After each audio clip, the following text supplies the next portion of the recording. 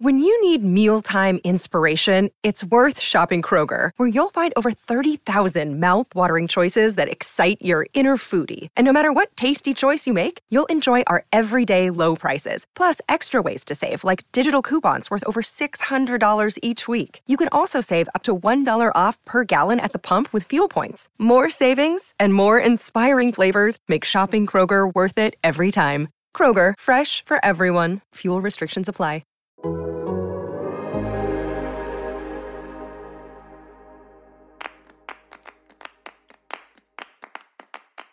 An analysis by The Athletic has found that this winter was the biggest window for player sales by MLS clubs ever. The man who did the analysis, Sam Stejskal, is here to talk about it. I'm Alex Abnos, and this is Soccer Every Day for Thursday, February 10th.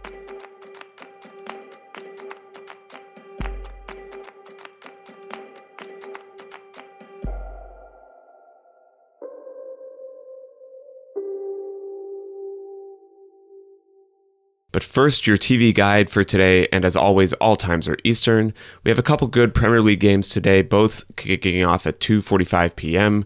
Liverpool vs. Leicester City is on USA Network, and Wolves vs. Arsenal is on Peacock. It's also a big day for cup competitions across Europe. In Spain, in the Copa del Rey at 3:30 p.m., Athletic Bilbao vs. Valencia, that's on ESPN+. At 3 p.m. in the Coupe de France, Nantes vs. Bastia, that's on beIN Sports. And then two games in the Coppa Italia at 12 p.m. noon Eastern, Atalanta vs. Fiorentina on Paramount+. And then at 3 p.m. Juventus vs. Sassuolo, also on Paramount+. I should also say, I'm not going to list individual games, but it's the opening day for the Argentine Primera Division. They have two windows of games, 2 games at a time in each of these windows at 5:15 p.m. and 7:30 p.m. All of those are on Paramount+, and the Argentine League is definitely worth watching. It's a good one to catch from the beginning if you can. That takes place tonight. With that said, let's move on to some MLS talk with Sam Stejskal.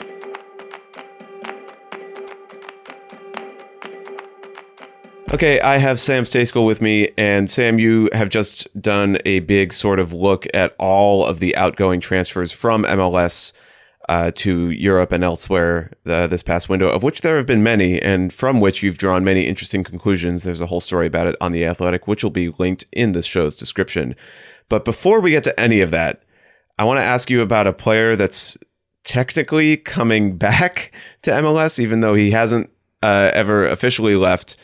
I'm, of course, referring to Caden Clark from the New York Red Bulls, who was sold to their sister club, Red Bull Leipzig, in the Bundesliga, but is now being loaned back to the New York Red Bulls, but not before a very MLS-y series of trades. Can you explain what needed to happen here in order for Caden Clark to come back to the team that he was already on last year? Well, I can try, and this might take up the entire show, so buckle up.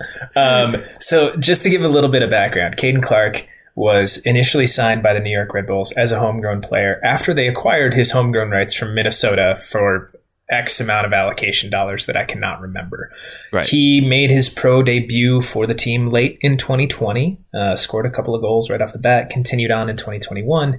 And as I believe Paul Tenorio and Jeff Ruder and I reported sometime around this time last year, there was a deal struck. Maybe there was a promise made before he joined the Red Bulls Academy. That there was a deal struck with Leipzig, and that was officially announced in June that he was going to be going over there in January 2022. The deal was not kind of, made official until January. So they had agreed upon it, but the registration didn't happen until January. So he just stayed with New York, and he didn't have to be loaned back to the Red Bulls. That's an important detail in this story. Remember okay. That. All right. So what you're saying is I was totally wrong in the intro when I said that he was coming back. Well, to New York. No, he sort of was, right? So he goes, so January rolls around and he had some injury issues last year. He had appendicitis. I believe he had to have his appendix removed, and that kind of derailed his season. He was supposed to be joining a Leipzig team that had an American coach in Jesse Marsch. Most listeners of this show will know that Jesse Marsch is no longer the coach of Leipzig. Right. So the club determined that they didn't want him at this point in time, or that he needed more seasoning in MLS before he goes over to the Bundesliga. And so they're like, okay, cool, we'll loan him back to New York. Well, not so fast. His transfer fee was over the threshold, which I think is just $500,000, that requires a player coming back to MLS to go through what is called the allocation process to rejoin the league. So they can't just loan him back. That he has to be loaned back and then gone through the allocation order, of which the Red Bulls were pretty far back in. And so in order to get Caden Clark on New York, in order to get their own player back, they had to move up in the allocation order. And that became a little bit complicated. So they ended up sending $575,000 in allocation money to Toronto for the number 2 spot in the allocation order. They then sent $100,000 in allocation money to Cincinnati for the number 1 spot in the allocation order. Toronto moved back, I think, to like 14. Cincinnati moved back to 2, right? So New York is at 1. Cincinnati is at 2. New York uses their spot in the allocation order to reacquire a player that they already had. And Cincinnati leaves $100,000 richer and slides right back into the number 1 spot in the allocation order. A couple of other details with this. Caden Clark's contract with Leipzig was extended as part of this move. It's a year-long loan with the option to extend after the 2022 season for New York. So he might not be moving to Germany or Austria, I suppose, potentially the other club in the Red Bull family. Right. Even in 2023, he could stay in New York an additional amount of time. Also, Toronto sent New York an international slot as well as that allocation ranking order position in exchange for the $575,000 in allocation money.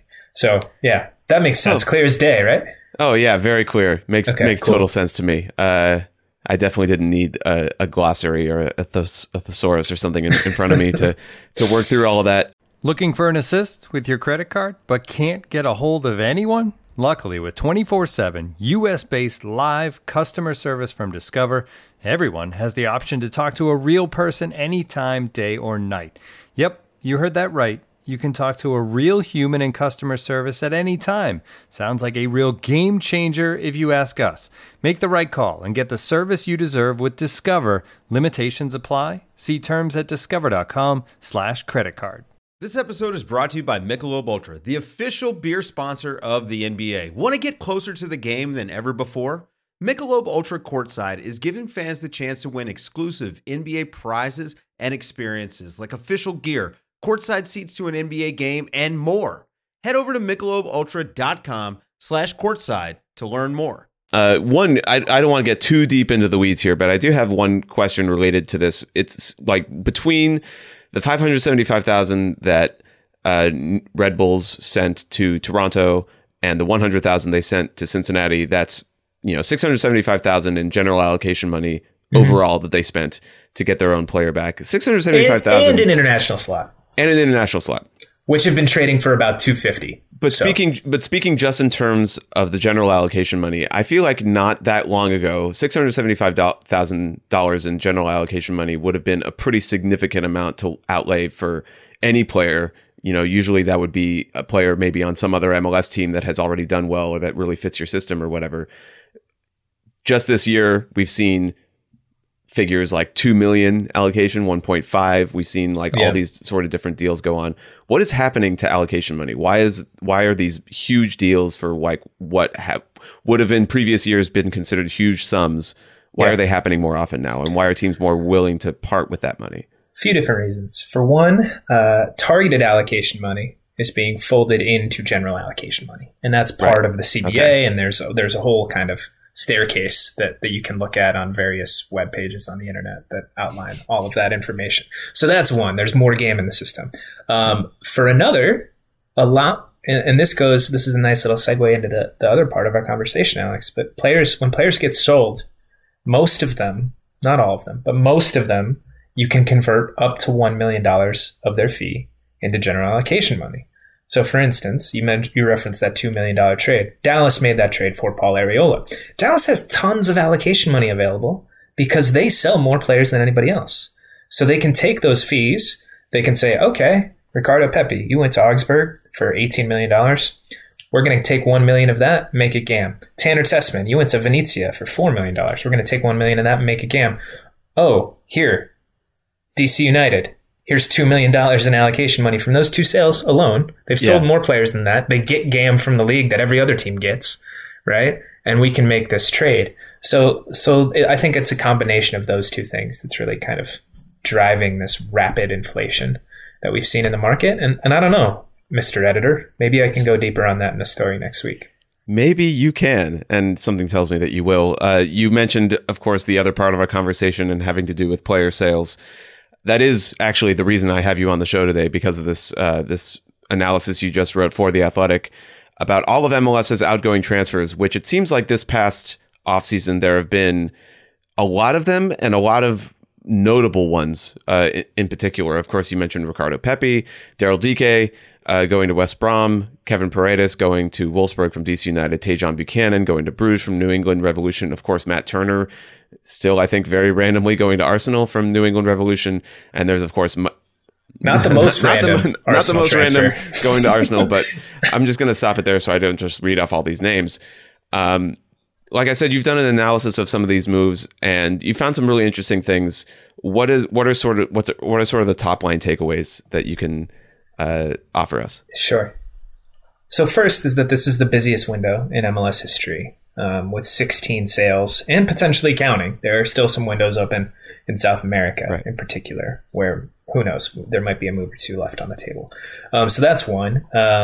Another is the money, of course. Right. I think by my count, 5 of the 11 richest transfers in MLS history, richest outgoing transfers, were this window. And I think you mentioned all of them. Pepi, Dike, Paredes, Buchanan, and Turner would be those 5. And then you have a few others that aren't chump change either. Right. So I think you're looking at somewhere in the ballpark of at least $65 million in fees, just base. Right, with the potential to earn more on some of these deals depending on performance. So those are kind of the big takeaways. Another one is that, this is, it's not just progress compared to past windows in MLS. It's progress compared to, other leagues around the world. And there are a few factors for that, but MLS stacks up pretty well in the January window, both in terms of number of players sold per team, right? Because MLS has a lot more teams than some of these leagues that I'm going to be mentioning in a sec. And then players, sold to clubs that compete in the biggest 5 leagues in Europe on a per team basis, right? And when you look at those numbers, the Swiss league is ahead of MLS in terms of Big 5, the Portuguese league, the Danish league, but MLS is ahead of the Austrian league, the Belgian league, the Dutch league, Liga MX, Brazil, Argentina. These leagues that I think a lot of people would expect would be selling more players to these big time leagues. MLS is actually doing a better job. And part of that is this is the off season for MLS. It's not the off season for a lot of these other leagues, and they do a ton more business in the summertime. But it's a positive step in a positive story for MLS. It's continued growth in this area. Is there like an aspect of this or a trend that this sort of reveals that surprised you as you looked at some of these numbers, or that sort of came up that you thought, hey, people aren't talking about this and maybe they should be? Yeah, so I think one of the things is what I just mentioned in the comparisons to other leagues. But the other thing, and I mentioned this in the story, is this is starting to feel a little bit more repeatable, right? So previously, kind of the most successful window for MLS was 3 winters ago, the winter of 2018-19. And that's when you saw Miguel Almiron move from Atlanta to Newcastle, and Alphonso Davies go from Vancouver to Bayern Munich, and Tyler Adams go from New York to Leipzig. Trying to blaze a trail for Caden Clark, I guess unsuccessfully. But, you look at those 3 players, and those were kind of big definitional figures for MLS in terms of trying to become more of a seller. But they're also rare players, right? Miguel Almiron had one of the best 2-year runs in the history of MLS with Atlanta. He was incredible. Alphonso Davies is a legitimate world-class player. He doesn't grow on trees. And Tyler Adams maybe isn't quite at Davies' level, right? But he's still a guy who is captained the U.S. national team about half the time in qualifying this cycle. And is maybe the most important player on that team. These are rare guys.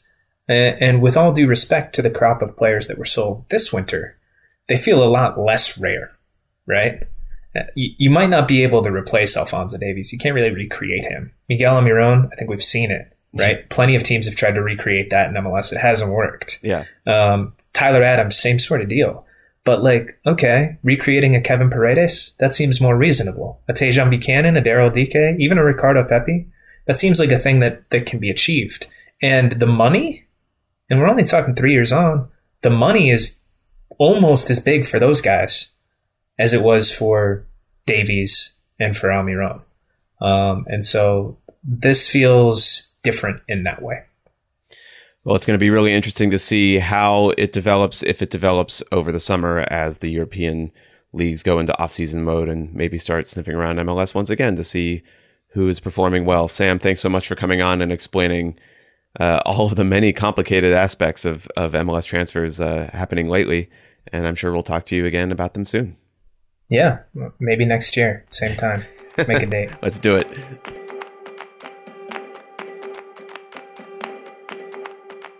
Once again, if you want to read Sam's analysis of outgoing MLS transfers, that story is linked in the show's description. You can also hear him talk about all sorts of MLS stuff, U.S. national team stuff on the podcast Allocation Disorder, which is available on its own feed on The Athletic, ad-free. It's also available on the Total Soccer Show feed, pretty much wherever you're listening right now.